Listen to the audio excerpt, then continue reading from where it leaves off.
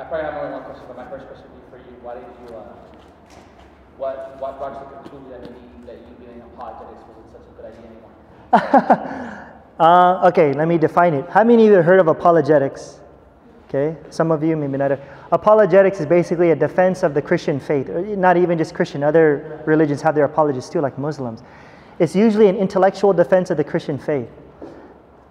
The majority of my adult life, I did apologetics. I guess you want to say, by God's grace, I was privileged enough to study under some of the top apologists in the world.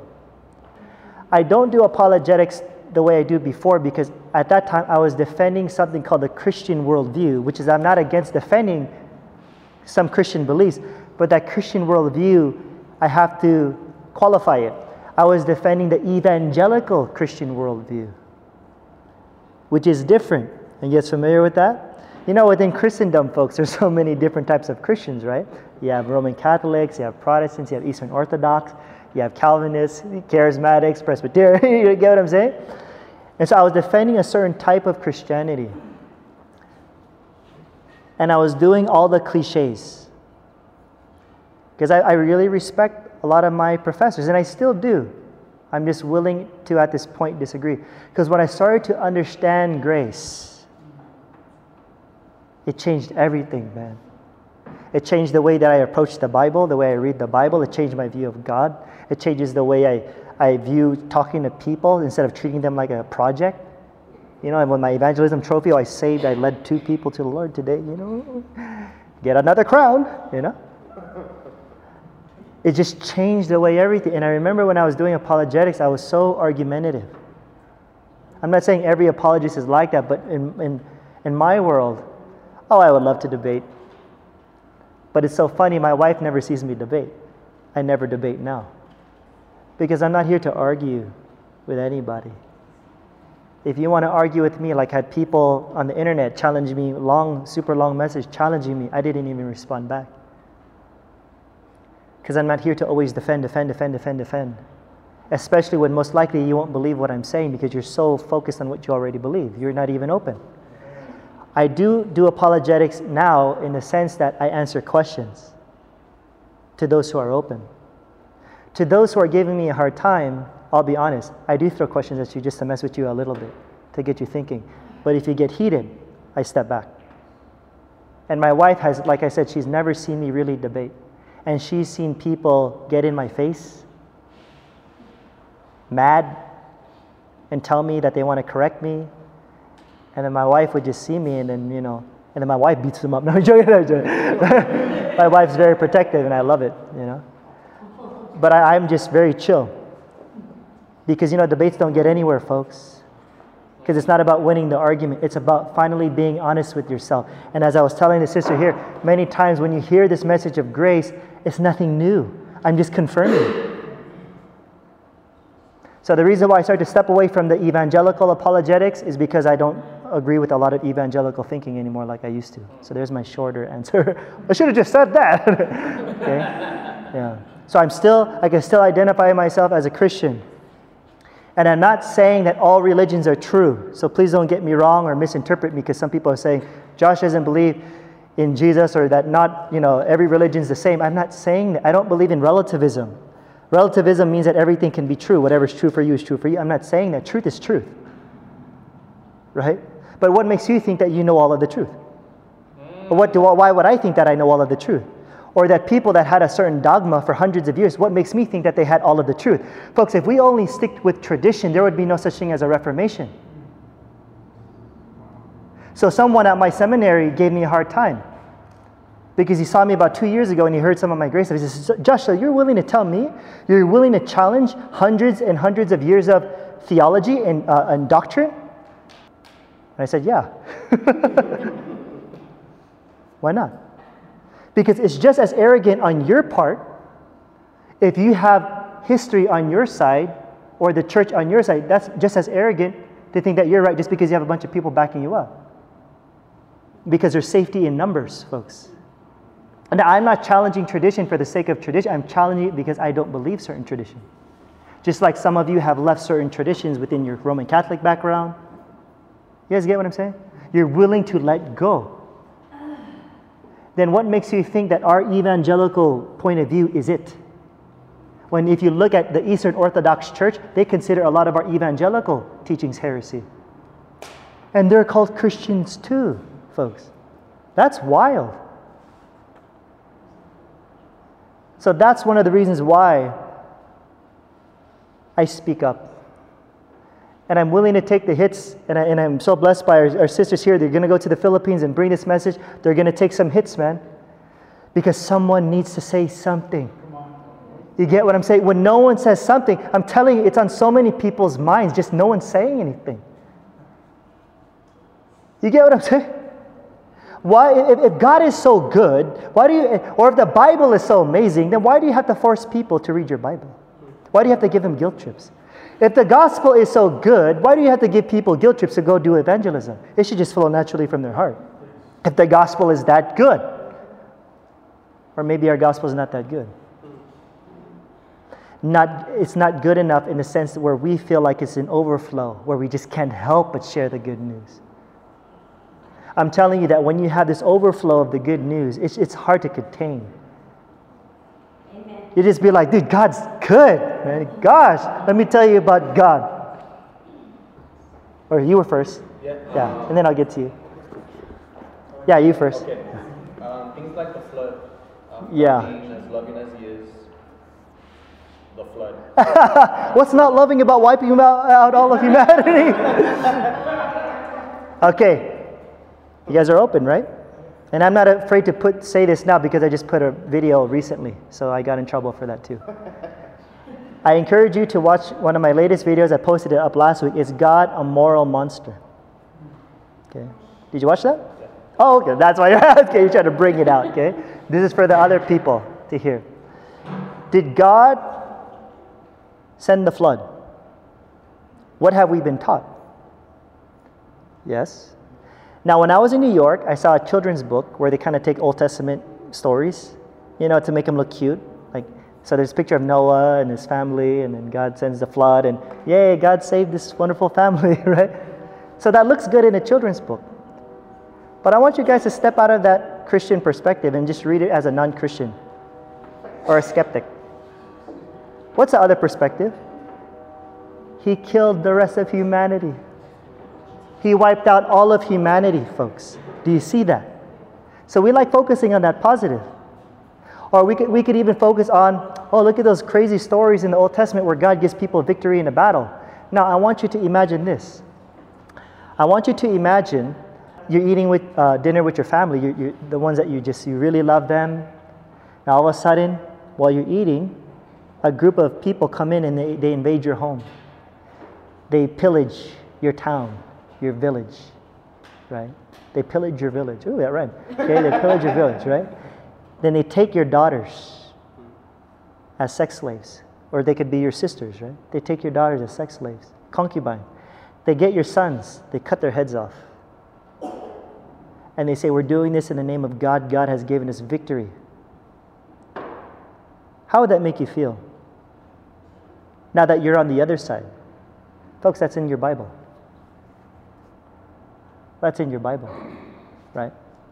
And if we are under grace, and I've heard grace people even say this too, when the tsunami hit Japan, or in other places in Asia, right? They're very upset. That's not God. That's not God. God won't do that. God won't do that.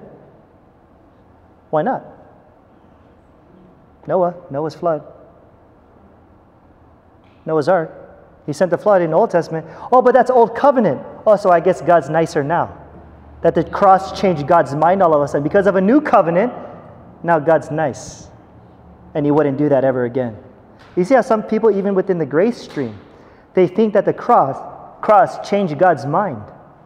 Where God is angry towards you, so He sends all this violence and anger, but at the cross, no more grace. You see the nice side of Jesus. I'm telling you from the very beginning, God was always for you. Always. From the very beginning. That cross did not change God's mind. It changes ours. I'm telling you, when you read your Bible, we're reading it with a particular lens. We all approach it in a certain way. Is this Bible 100% inerrant, God's word, infallible? You guys familiar with that terminology? If not, I'll explain. Infallible, inerrant means, or actually inerrancy means it's 100% true without error.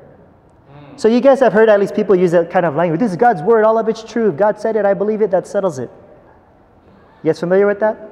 Well, let me put it this way, just to make it easy. Do you guys believe, you don't have to nod your heads, just say it in your mind, do you believe that all of this book, everything contained in this book is true? This is God's authoritative word. Now, let me just throw some questions at you. How many of you, without raising your hands, have read the entire Bible from cover to cover? I could guarantee you that a lot of us, especially in many gatherings I had, they've never read it. But yet, you assume it's 100% true and 100% without error. Right? That's an assumption. Now, for those of you who have read it from cover to cover, can you tell me that you've done an in-depth study where you've dissected every single verse in the original language, looked up the historical background, everything, and made sure that every single thing in this book is 100% true? No. No one has done that. But yet you would still assume that this is God's inerrant, infallible, 100% true word. Why do you do that? I'm trying to give you some perspective on this. If you believe that this is 100% true, and you believe in the grace message, you cannot reconcile the two, in my opinion.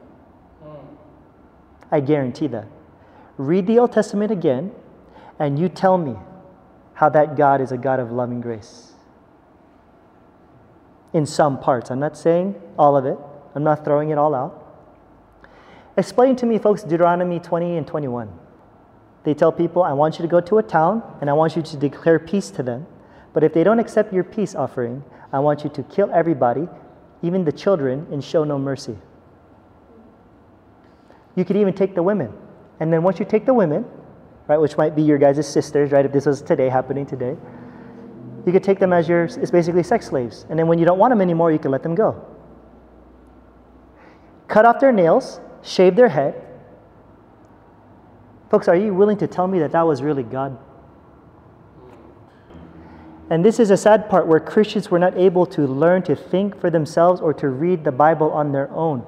Read it again. And guess who commands those evil things? God. But I'm telling you, the Christian apologists will say, no. It's just recording man's mistakes. It's recording man's evil, but God's not the one that does it. Read it again. Don't listen to that Christian apologist. You don't even have to listen to me. Read the Bible again. And you tell me who says to do those horrible things. It's God, folks. Did you know that even in the Bible, God He doesn't just command genocide, killing a bunch of people, right? Infanticide, killing babies. How do you explain that, folks? Even if it's under the old covenant. I've had grace people, when I started getting this view, I was challenging it. The grace people were like, well, Josh, that's under the old covenant. That's under the law. Here's my response. So what? If that's your argument, that's still your disgusting God having to follow this law and command those evil things. As if there's this law that's above God. Are you following me, folks? Why not go to San Francisco right now and pray for God to send down fire on the gay people? Why not? Why not? Fire and brimstone. Why not? We have biblical justification for it.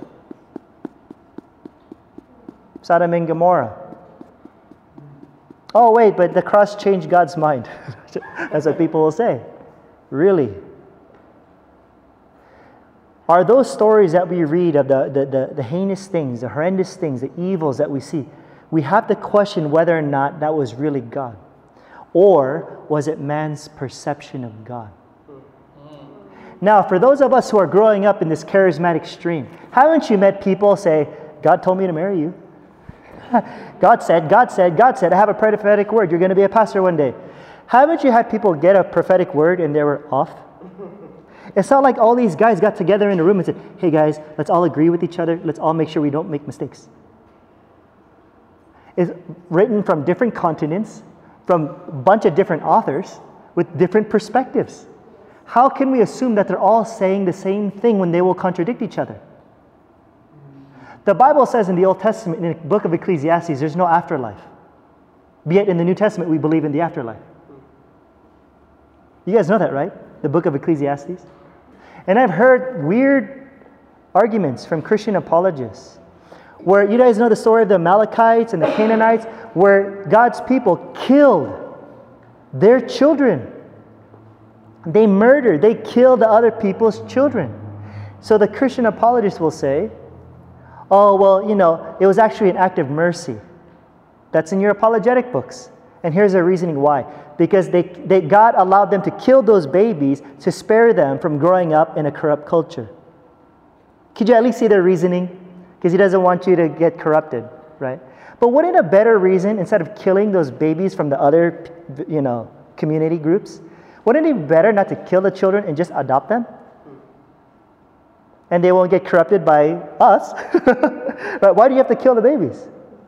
Now, isn't it interesting that even in the Bible, God even commanded or told people to even eat their own children?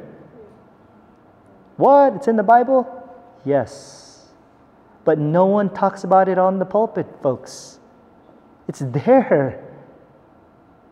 Well, Josh, the Bible says all Scripture is God-breathed. What if He's lying? What if God's lying? What do I mean? In the Old Testament, God sends lying prophets because He was determined to kill Ahab. So He sent lying spirits. So He sent lying spirits to deceive Ahab so he could go into battle, and eventually he's actually going to lose the battle, but God actually tricked him. Folks, if God is able to give you bad commands and to deceive you, what makes you think He won't deceive you here? Or unless these interpretations and writings that we have were man's skewed perception of God, where sometimes they got it right, like us, and sometimes they got it wrong. Explain to me Psalms where it says, blessed are those who grabs baby's head and you dash them upon a rock. How do you explain that? Please, just start being honest when we read our Bible and not be brainwashed. I'm telling you, if you are going to be a consistent Bible guy that believes everything in the Word, you should be a very violent person. You want to copy their example. You guys get what I'm saying, folks? This is wild, man. But we choose not to see it because it doesn't fit our paradigm. So when you look at the Bible, instead of looking at it, I like what Brian McLaren says, instead of looking at it like a constitution like it's a bunch of laws. And Christians treat the Bible like a constitution. You go on Facebook, you see like 100 comments, it's a debate. They're just bickering and arguing. Well, this verse says, this verse says, this verse says, this verse says. So they're treating it like a constitution. But instead of treating it like a constitution, as Brian McLaren says, try not reading it like that, but try looking at the Bible as a library. It's a collection of stories of people who have genuinely experienced God, where sometimes they got it right and sometimes they got it wrong. And it would violate the Scriptures because even Jesus violated the Scriptures. You've heard it said, you've heard it said, you've heard it said, eye for an eye, tooth for a tooth. You've heard it said, but I tell you, I tell you, I tell you. Looks like Jesus is reinterpreting stuff. You could even look at the passages in the New Testament of Paul. He takes violent passages, he quotes it in the New Testament, and he removes the violent part. You know what we do in Bible school? We would say Paul is bad at hermeneutics. Because look, he's misinterpreting a passage. He's taking it out of context. No, Paul literally took passages that had to do with violence. He put it in the New Testament, but he removed the violent part, as if he's reinterpreting it. You know why? Because Paul, as a Pharisee of the Pharisees, as a legalist, before he converted, so to speak, he read the Scriptures through violence. And now he's reinterpreting the Scriptures because he saw what that can do, folks. Do you see that? Why not get pissed off when someone kills your family in the name of God? Why not? Why not? Who cares about 9/11 when they did it in the name of God? It was in the name of God. when we have the same stories of our people, so to speak, doing the same thing, and we call it a good thing because God was protecting His people. Folks, we have to keep in mind, it was a pagan culture. The ancient Near Eastern worldview is that they believed that if they sacrificed their children to God, they literally, folks, sacrificed their children to God in order to have victory in a battle. That's why they would fight in a battle. This victory is ours, says the Lord. But we automatically assume this is inerrant, it's God's word, so it must be true.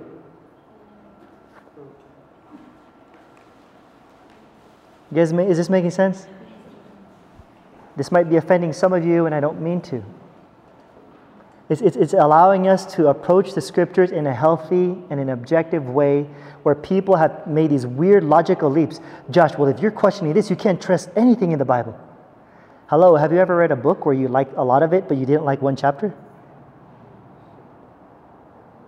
Just because one part's wrong, I'm not saying everything's wrong. Folks, why do we not have slavery anymore when the Bible doesn't abolish slavery? You know, in the Bible, you could actually endorse slavery and encourage it. Slaves, obey your masters. The reason why we don't have slavery anymore is because people carried out the heart of God. That they're not living by the law, they're living by the Spirit. There's something called this redemptive hermeneutic. We're eventually being liberated more and more into truth, where we realize that slavery is not a good idea, even though the Bible, there's slavery there. Obey your masters. Folks, it was a patriarchal culture as well. If you like Joyce Meyer, she shouldn't be preaching, because according to the Bible, she's a woman, and she should not be up there preaching because a woman should be silent. And she should not have authority or teach another man, if you want to be consistent with your Bible. And here's the interesting part, because people who are inerrantists, they want to believe in the reliability that's all 100% true. They'll say, well, Josh, that's a cultural thing, because during that time, the women in that church, they were causing a ruckus. So they have this very interesting imagination, these commentators, trying to make up a scenario of why women had to be quiet. But you know what the author of 1 Timothy says? It's not a cultural thing. The reason why women should be quiet and not have authority over a man is because Adam was created first, and Eve was deceived by the serpent first. In other words, it's an argument not by culture, but the author is arguing by the order of creation, and that women, in a sense, are easily deceived more than men. But do you want to believe that, women? But it's in our book.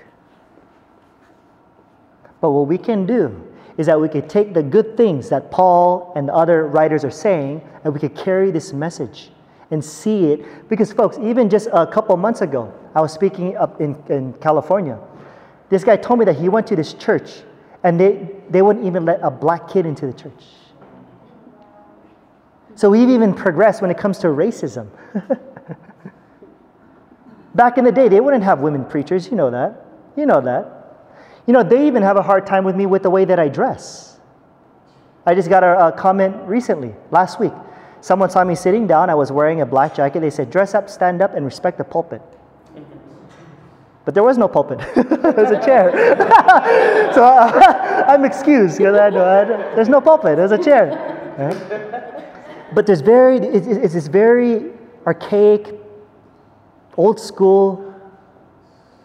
Folks, Brian McLaren gave a good example. Imagine you're in a time machine. You go, let's just make it up, 2030. That we're on a talk show in 2030 and we're being interviewed by a bunch of Christians and a bunch of people into spirituality. So let's just say that I'm there and we're all there, and they look at you and say, hey bro, I heard in 2013 you guys are all for war. You guys are so violent. That's crazy. I heard that gays back in 2013, gays don't go to heaven. I can't believe you guys believe that stuff, because we don't believe that anymore. But hasn't our culture changed just 10 years ago? The liberation that we've experienced?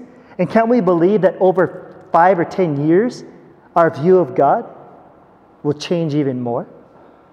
And our children, I hope so, that my child will not have to have that legalistic mindset that I had growing up, that lived in so much fear. Folks, I remember I took a nap during the day.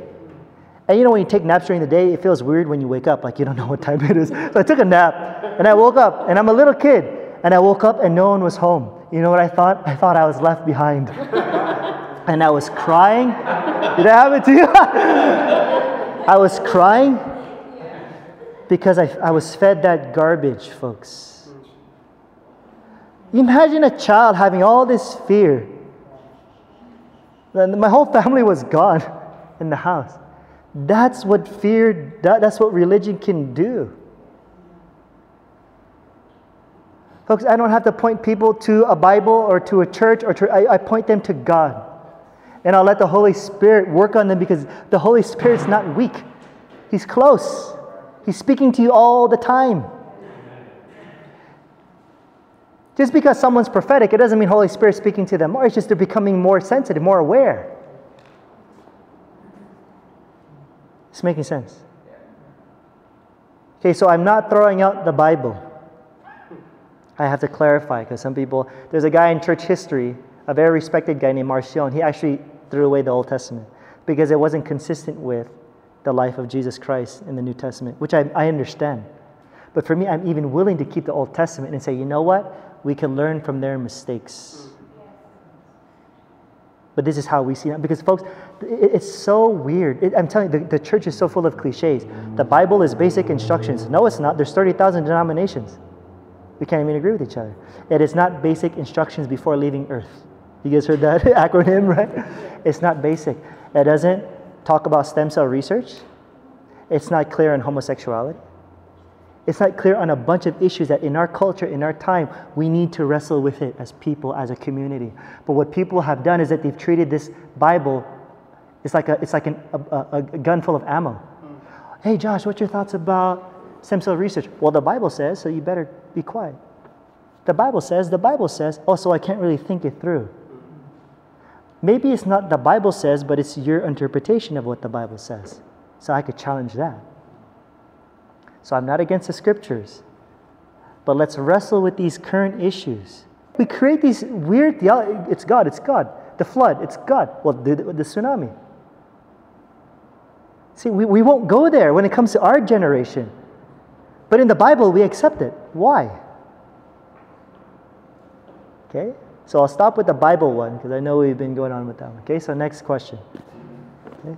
My question for you, Joshua, is I watched one of your videos, but I would like for you to elaborate more for me and for everybody else. It was the one where you're talking about how we view everybody as lost, but they're not really lost. Yeah. So basically, the way I look at it like this, I believe that everybody has been redeemed and reconciled to God already. The evangelical tradition now, the Western gospel, is that you're not reconciled or redeemed or born again until you believe. I don't believe that, okay? So if everybody is already in, they're in Christ, right? And Christ is in them, and we're all brothers and sisters, we're all God's children. If that's the case, what I talk about people being lost, it's not in the sense of they're not saved, they're going to hell when they die, they're not God's children. You get what I'm saying? How we use that kind of language. Oh, that brother's lost, man. No, I'm looking at this. Even though we're all in, we've been included in the work of Christ. If someone is lost, that's actually a funny thing, because that could actually imply what I'm saying. If you're lost, what does that imply? It implies that you have a home, that you belong somewhere, and that you belong to somebody. So when somebody is lost, it's not that they're not in Christ, or that God is not there in their life. It's that they're lost because of the lies that they believed of separation. God's not here. God doesn't love me. God's mad at me. God's going to judge me. You get what I'm saying? So that's what I mean by the whole idea that people can still be lost in that sense, just like we can be lost, where we could get confused. But no matter what, if you're lost and you don't know what to believe anymore, thank God it's not dependent upon your doctrine, but you still belong to God. I'm telling you, if your salvation is completely dependent upon how you believe, a certain doctrinal statement, you're screwed. You're screwed. You will have no security whatsoever. Because some days you believe and some days you don't really believe sometimes, folks. So does that mean that you're going to die and burn in hell forever just because you had a moment of doubt? Folks, your belief does not save you. Christ saved you. So let me make a distinction so I don't negate belief. There's an objective reality and there's a subjective experience. Objective reality is that Christ redeemed and saved the whole world. Ooh, that's a stretch for some Christians to believe. But subjectively, they do not experience it until they believe. I could unconditionally love my wife and tell her, I love you, I love you, I love you. The fact that she does not believe that does not negate the fact that I unconditionally love her. It is not, oh, now she believes in me, now it's real. Now I unconditionally love her. No, objective reality, I unconditionally loved her, she belongs. We are one. But she won't experience it subjectively, consciously, until she believes. You guys get that? The Bible says in 1 Timothy 4:10, God is a Savior of all men. It doesn't say to those who believe. God is a Savior of all men, especially of those who believe. Why? Because He objectively saved the whole world. But subjectively, you will not experience it until you believe. But even if you don't believe, you're still in. That's called the good news, folks. You're in. That's the beauty of it all, folks. But we like these inside, outside. We're saved, you're not. I'm telling you, that's why there's so much evil in the world. That's why there's so much war. Just because we don't look like you, talk like you, or dress like you at a pulpit. You get what I'm saying, folks? So here's what I mean. If Christ died for the whole world, but majority is going to hell, would you call that a victory? The Bible calls the death of Christ a victory. Oh, death, where is your sting? Would you call that a victory then? Especially the majority is going to burn in hell. Now, hypothetically, what if nobody believed? Would it still be a victory? Just because he died, it's a victory. No, it looks like Adam won. Looks like Adam's work was much more powerful than the work of Christ. When he died, you died. When he resurrected, you resurrected. When he ascended, you ascended. And you are now seated in him, with him in heavenly places. How does that encourage you to go out and sin and do stupid crap? When you start to experience love, it just oozes out of you, man. You get what I'm saying? Like this whole time, I've been feeling electricity on my hands. I feel this sense of weight. Like, I don't know. This doesn't always happen, but it's happening to me. Because like, as I'm sharing, I feel it. Even if my doctrine is wrong, man, this makes me feel better than my old doctrine. So why try to convince me to believe a theology that put me more in bondage? For me, I'm willing to let it go. I'm going to let it go. Okay, next question. Skeptical people that don't believe, that's when they argue. Okay, God is a God of wrath. Okay, do I believe God is a God of wrath? Yes and no. Depends what you mean. Now I have a video on this. I don't know if you've even seen it, but you could watch my video. My video is called What About God's Wrath and Judgment? Now this is where it's nice to be able to look at the original language. Okay. Here's the problem. Once again, Christians have created a false dichotomy. They say, yeah, Josh, you're creating this, you're sharing about this God of unconditional love. That's good, but don't get caught up in God's like a teddy bear. You know, let's not forget that God is also a God of judgment and wrath. Now I want you to notice that statement, that there's something already wrong with that statement. Hey, God is a God of love, but don't forget, He's also a God of wrath. You already divided those two, as if God's wrath is no longer love. So all of a sudden, God is a God of love, but then when He's wrathful, there's no love. Huh. But I thought God is love. In essence, God is love. So whatever God does, even if it's wrath, it will be in love. But we automatically assume wrath is what? Anger, he's pissed off. We automatically assume that, folks. Now, here's a good part about where you could go on the internet. You could just go to a certain like Bible software, just type in the word wrath, and I'll look up the original language. You know what the word is in the original language, in the Greek? It sounds funny. The word is called orge. Now, there are two words that come from the word orge. Number one, we're all adults here except for the child. You might cover her ears, okay? Number one, it could mean orgasm. You're like, yeah. And then number two, orgy. Now, when you see those two words, do you automatically think anger, pissed off? No. So when you look at the definition of the word wrath, I do not deny that in some definitions it could mean anger. But in other contexts, it could mean a violent or intense emotion or passion. So can we shift our thinking that if we're going to think about God's wrath, could it be God's violent and intense emotion and love for you? That when he's angry against sin, it's more because he's concerned that he doesn't want those things to hurt you. So he wants to protect you. There's a story that Steve McVeigh said that you could think of a child who's playing with a bunch of snakes. Then you as a parent, you see your child, they could get hurt playing with a snake.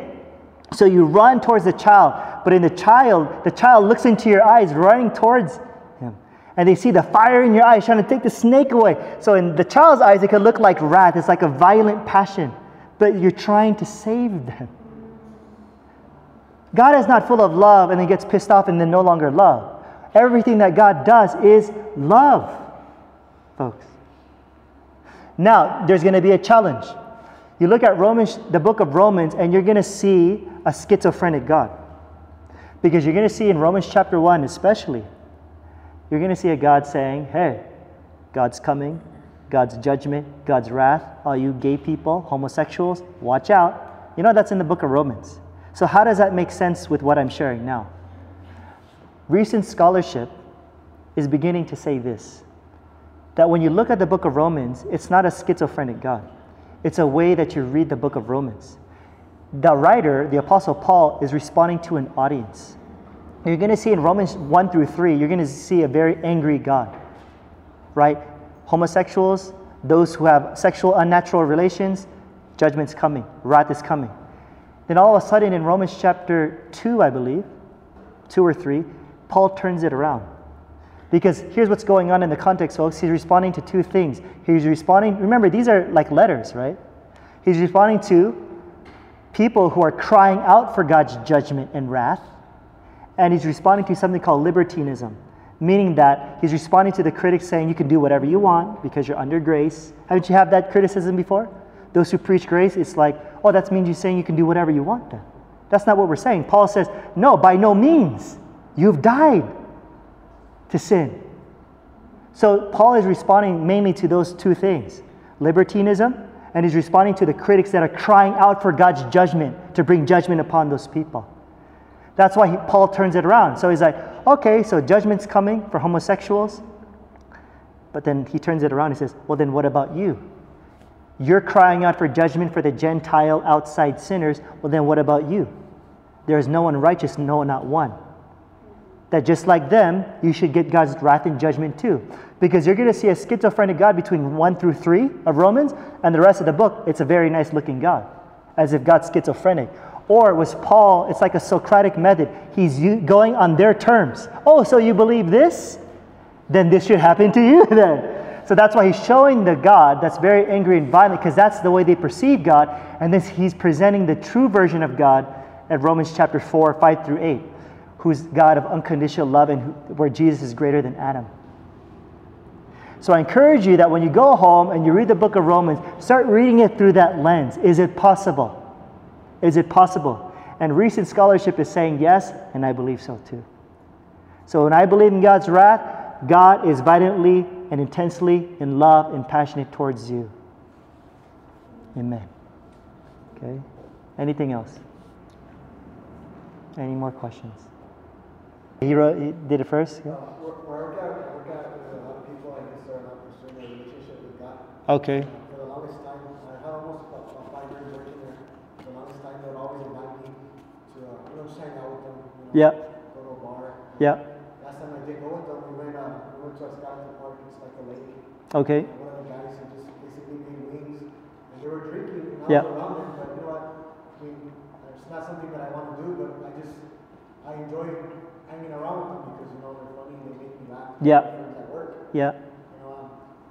But a lot of I guess the church I came out of, or a lot of Christians think that's wrong. Yeah. If you hang out with them, or if I guess another question is they invite me out to go to the bar. Yeah. And to me, I guess the way I was, when I came to the Lord and stuff, I was like, no, I can't go there. And then I As if God's not in a bar. And everybody would probably look at me like, hey, well, the words don't come out, but like in other words, okay, I got the words now. I need to guard my testimony. Yeah. You know, bro, I'm just letting you know, the church today wouldn't like Jesus Christ. Because he was accused of being a glutton, a drunkard. He hung out with tax collectors and prostitutes. What does that mean to guard your testimony? To some degree, I see where they're coming from. I see where they're coming from. But let me put it this way. I think the summary of Paul is to each his own. Now, you don't want to make people stumble. Now, we could debate about what does that mean. What does that mean? Right? So if you want to be careful about your testimony, you can. And I think there can be things that are, you can be careful about. But to what extent? You cannot please everybody. So I was telling her, because our lifestyle in the Philippines is very different than here. The lifestyle in the Philippines is bars. It's the nightlife. Here, it's not. It's really, really, really, really taboo. Going to a club is really, really, really, really taboo here in America. Now, am I encouraging you to go to a bar or a club? No, I'm not telling you to do anything about that, right? What I'm saying is that you can't make a particular place completely, totally evil. Bars are bad. As if there's evil on the walls or the floor. There's nothing completely bad. It's a group of people. Now, it's up to you if you want to be around people doing stuff. Maybe you don't want to smell like weed. I don't like to smell like weed. Right? I don't. It's not a good smell, right? You get what I'm saying? But that's the thing, though. People can judge you. They can judge you. But they also judge Jesus. But you could just be like, hey, yeah, you saw me hanging out with them because I was hanging out with them because I love them. They're my friends. I wasn't doing what they were doing. But here you're so stuck up in the church, you only hang out with Christians. I don't think Jesus was like that. I think Jesus would be out there. And I told these people here, when we're in the Philippines, we do healing in bars. And when people see us, we don't even look like Christians. We don't even sound like it. Because I guess it's our language. To each his own. You can talk and say hallelujah. For me, folks, the reason why I changed some of my language, number one, because I don't feel natural saying hallelujah, all those things all the time. But it's more so, I think sometimes we get so religious, we tend to exclude others without even realizing it. Where you're like, oh, praise God, or the anointing, or blah, blah, blah. And you're saying that in front of your non-Christian friends. They have no idea what that means. And it could almost exclude them. Or when you're about to eat and you're just praying for your food silently, and it's kind of like leaving them out. It's like, they're not allowed in your world. Don't worry, we're all guilty. Even me. I'm guilty too. I'm just speaking for my... You did everything that I did, man. We even have the same tattoo on this arm, right? You know what I'm saying? But that's the thing, folks. I'm telling you, sometimes our language, we could turn people off. And I'm telling you, one of the funnest times is we're just chilling with my friends. Some of them, they do drink. And I'm not encouraging. Folks, I don't even really drink. Right? So I'm not encouraging you. Drinking's good, drinking's bad. I'm not here to say that. To each his own. Know that you're going to be judged by other people. Just be aware. But if your intention is good and you know your heart, whatever. I've gone to parties that are not Christian. Because one time I went to a party because I cared for my friend because he was part of this fraternity.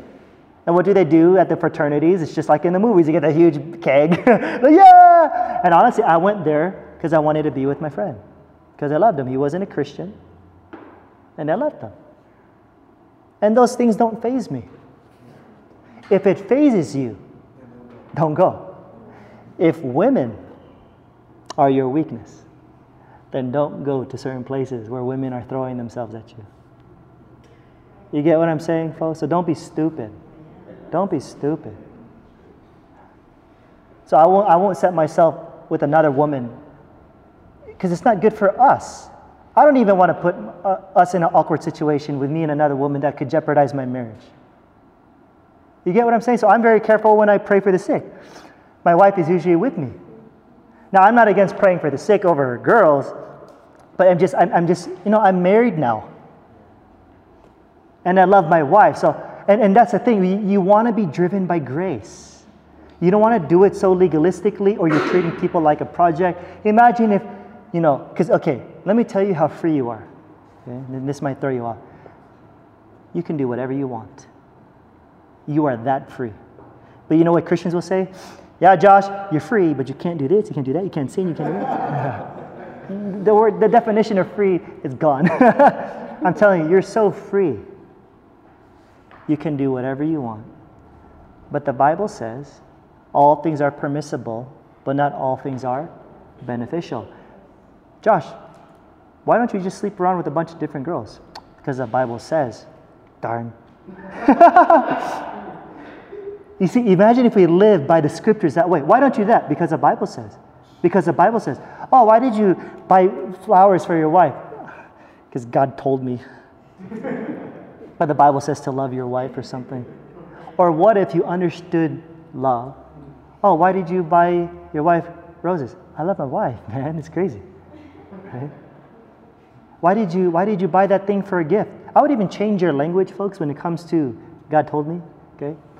For me, I actually find it like it almost could come off offensive. I've had people many times, maybe you've done it, I've done it. I want you to raise your hand. No, but it's like, I want you, now in the Philippines, you will see, you won't see this in America too, you will see a lot of street kids pounding on your window. It's kind of like, what's that Indian movie? That guy was the Slumdog Millionaire.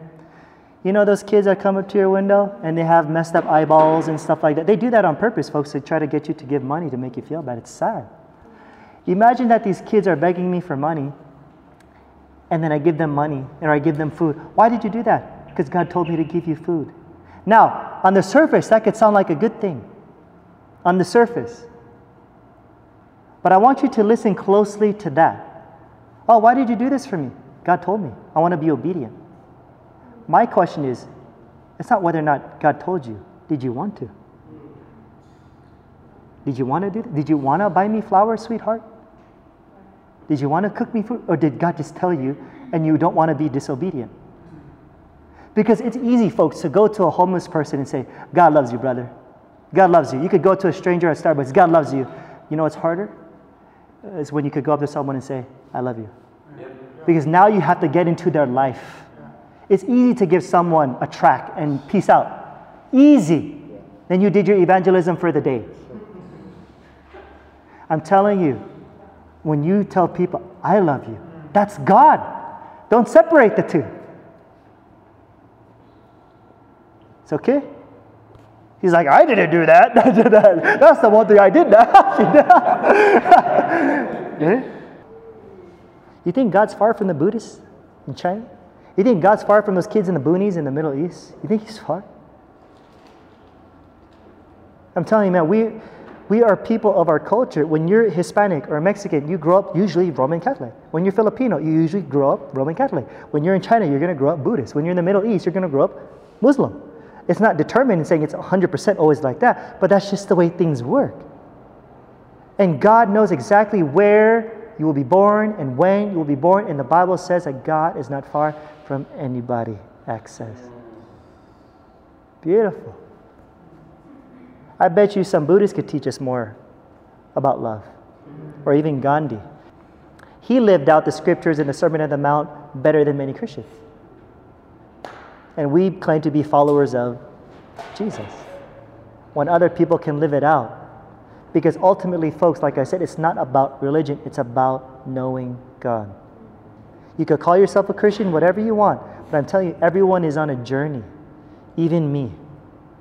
Was I saved when I started learning grace? If I did get saved when I learned grace, that sucks because in the most of my life I wasn't saved. I must have gotten saved in my 20s. I'm telling you, Christ saved you. Believe the good news. That's what will stir up in your heart, the believing. Seeing this, folks? That's what I love. When people watch my sermons and they email me after and say, Josh, after your sermon, it's crazy, but I see God everywhere now. I even hear it in secular music now of people that are looking for an answer, or they're looking for God. They see God everywhere now. But as Christians, we like Christianizing everything. Christian rap, Christian rock, Christian clubs. It gets cheesy, folks. It gets cheesy. Stop. Some of the most talented people are non-Christians because they're not trying to copy. They're just living from what's inside. So all their creativity The artsy side just comes out. But as Christians, we copy. Because we don't know how to be ourselves. People are afraid to be themselves. No, it's all about Jesus. It's all about you. No, God is in you. Let your gift express itself. You don't have to be a pastor. I've heard many prophetic people pray over me and other people, you're going to be a pastor. Just because you start loving God when you're a youth kid, you're called to be a pastor. Not everyone's called to be a pastor. Not everybody. God wants you to be in the music industry. It will be a basketball player, whatever. Don't limit that stuff. See what I'm saying? And I'm telling you, when you enjoy the thing that you do that others may consider not spiritual because it's not considered Christian, I'm telling you, you will feel God when you learn to love what you do, when you're learning to paint, when you're learning how to fix cars, okay? Juan was telling me he has a lowered car like me. You know what I'm saying? Like my car was like that. You know, it's like there are things, God loves it when you love. Like if I had a child and I see my child get happy watching cartoons, I'd be happy. No, do you love me more than your cartoons, sweetheart? You know, God's not like that. God's not like that, man. And would you say that apologetics have helped you question the word and question the Bible? Like, why is everything that say is true? Yeah. You said a lot of people say everything is true. So would you say that apologetics helped you come into that revelation? Yeah, in a sense. So I'm saying apologetics, but I'm doing apologetics now. But I'm not defending the evangelical faith that Christianity is usually known for in America. So in that sense, it had a role because you could tell my mind, I think a lot. Okay, if my wife tells you how I think, it might be too extreme for some people. When I first heard that everybody is born again, so what I'm telling you guys now, that's like, when I heard that the first time, I could not sleep, and I was in the Philippines. Because at that time, I was already preaching grace, but I was still preaching this in, out, we're saved, you're not, you have to believe, and then you become. I didn't have this revelation of inclusion, that everyone's already in. So here I am, I'm preaching at places almost every week, and then all of a sudden I hear that everybody's born again, and my understanding of the atonement or the cross might be wrong. So there I was that night. I remember I was telling my friends, I told my friends, we went to Jollibee, this one burger joint.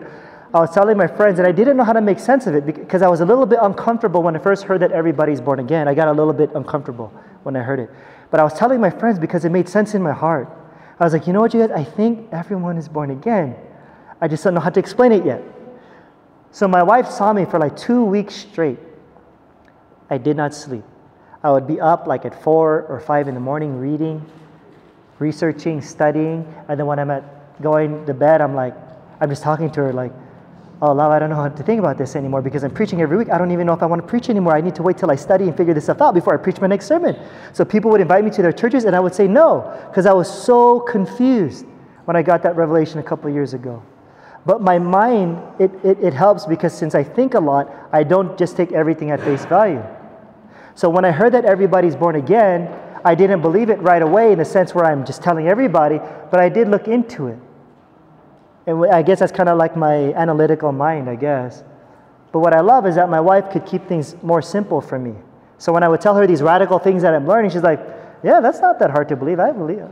Because she didn't have the theology ingrained the way I did in Bible school. You see? So I'm telling you, the simpler it is. God's very simple in that sense. Okay? So if you're going to get into apologetics, it sounds like you're into apologetics? Yeah, or, okay? Okay, cool. Yeah, and I'm not against it, but I'm saying that the majority of the apologetic books that are out right now, many of them are defending many things that I don't believe in. So I'm just letting you guys know. So I respect those Christian apologists that I was privileged to study under, in the sense that they're defending the Christian worldview, but they're defending the evangelical worldview. Because I'm telling you, there's a whole other Christian world out there that many people don't even realize that are considered liberal. But I think that a lot of the liberals are onto something that many evangelicals are not even open to research because they're so scared to have an opposing viewpoint. Read the books that people tell you not to read, folks. You are not a robot. You are not a robot. So when I was told, don't read this, don't read that, I didn't read it. Then one day in the Philippines, I decided, you know what? If everybody is already included in Christ, then they and everyone in the world must have some truth that they can share. Because back in the day when I studied philosophy, all I did was read on books on cults and other religions. Why? Just so I could argue against it, and my mind was not even open at all to what they were believing. It was just mostly from a Christian critique. But when I got into inclusion and I started to understand grace, I started reading books with an open heart, saying, what if this person who's not a Christian has some truth in there? Folks, many non-Christians have truth. Look at all the things that people create. They're not Christians. The products that we buy, they're not Christian. The psychology books that you read at school, some of them, they're not Christian. But they have truth. So whether you're Christian or non-Christian, all of us, we have truth and we have falsehoods. Everybody. That's why Christians argue with each other. Because even Christians who claim to have the Holy Spirit teaching all of them, they can't even agree. Or the Holy Spirit must be very confused. I don't know. See? So that's the thing. I would be very careful to be so hardcore on defending a position, because 5 years from now you might end up embracing it when you call it heresy. Because I've done that. The many teachings that I've taught, even when it comes to healing. If you hear my latest healing teaching, I'm putting it up next week. Those healing teachings that I'm going to share next week on the internet, those teachings I remember in early 2000s, I would say that's cultic. That's cultic. But I'm teaching some of the things that I've learned that I think the Christian world needs to hear. Right? Because believe it or not, folks, Christians are not the only ones that heal. When you go to the Philippines or you go to China, there are people that are into Qigong and these different modalities of energy, okay, all that stuff. I'm telling you, other people get healed. And Christians are so much living in fear, they make everything say everything is demonic. And it's not. Then you should thank the devil for healing your grandma of cancer. Because there's many people who do alternative medicine and they get healed, genuinely. And they're not worshiping the devil. But us Christians, we just think that we're the favored group. God shows no favoritism. But we think that God does. Oh, I have favor. I have favor. I walk into a room because I have God's favor, and everyone started coming into the room because I have God's. Folks, everybody is in God. This is not my God. This is not your God. It is God. There's only one God. Why am I yelling?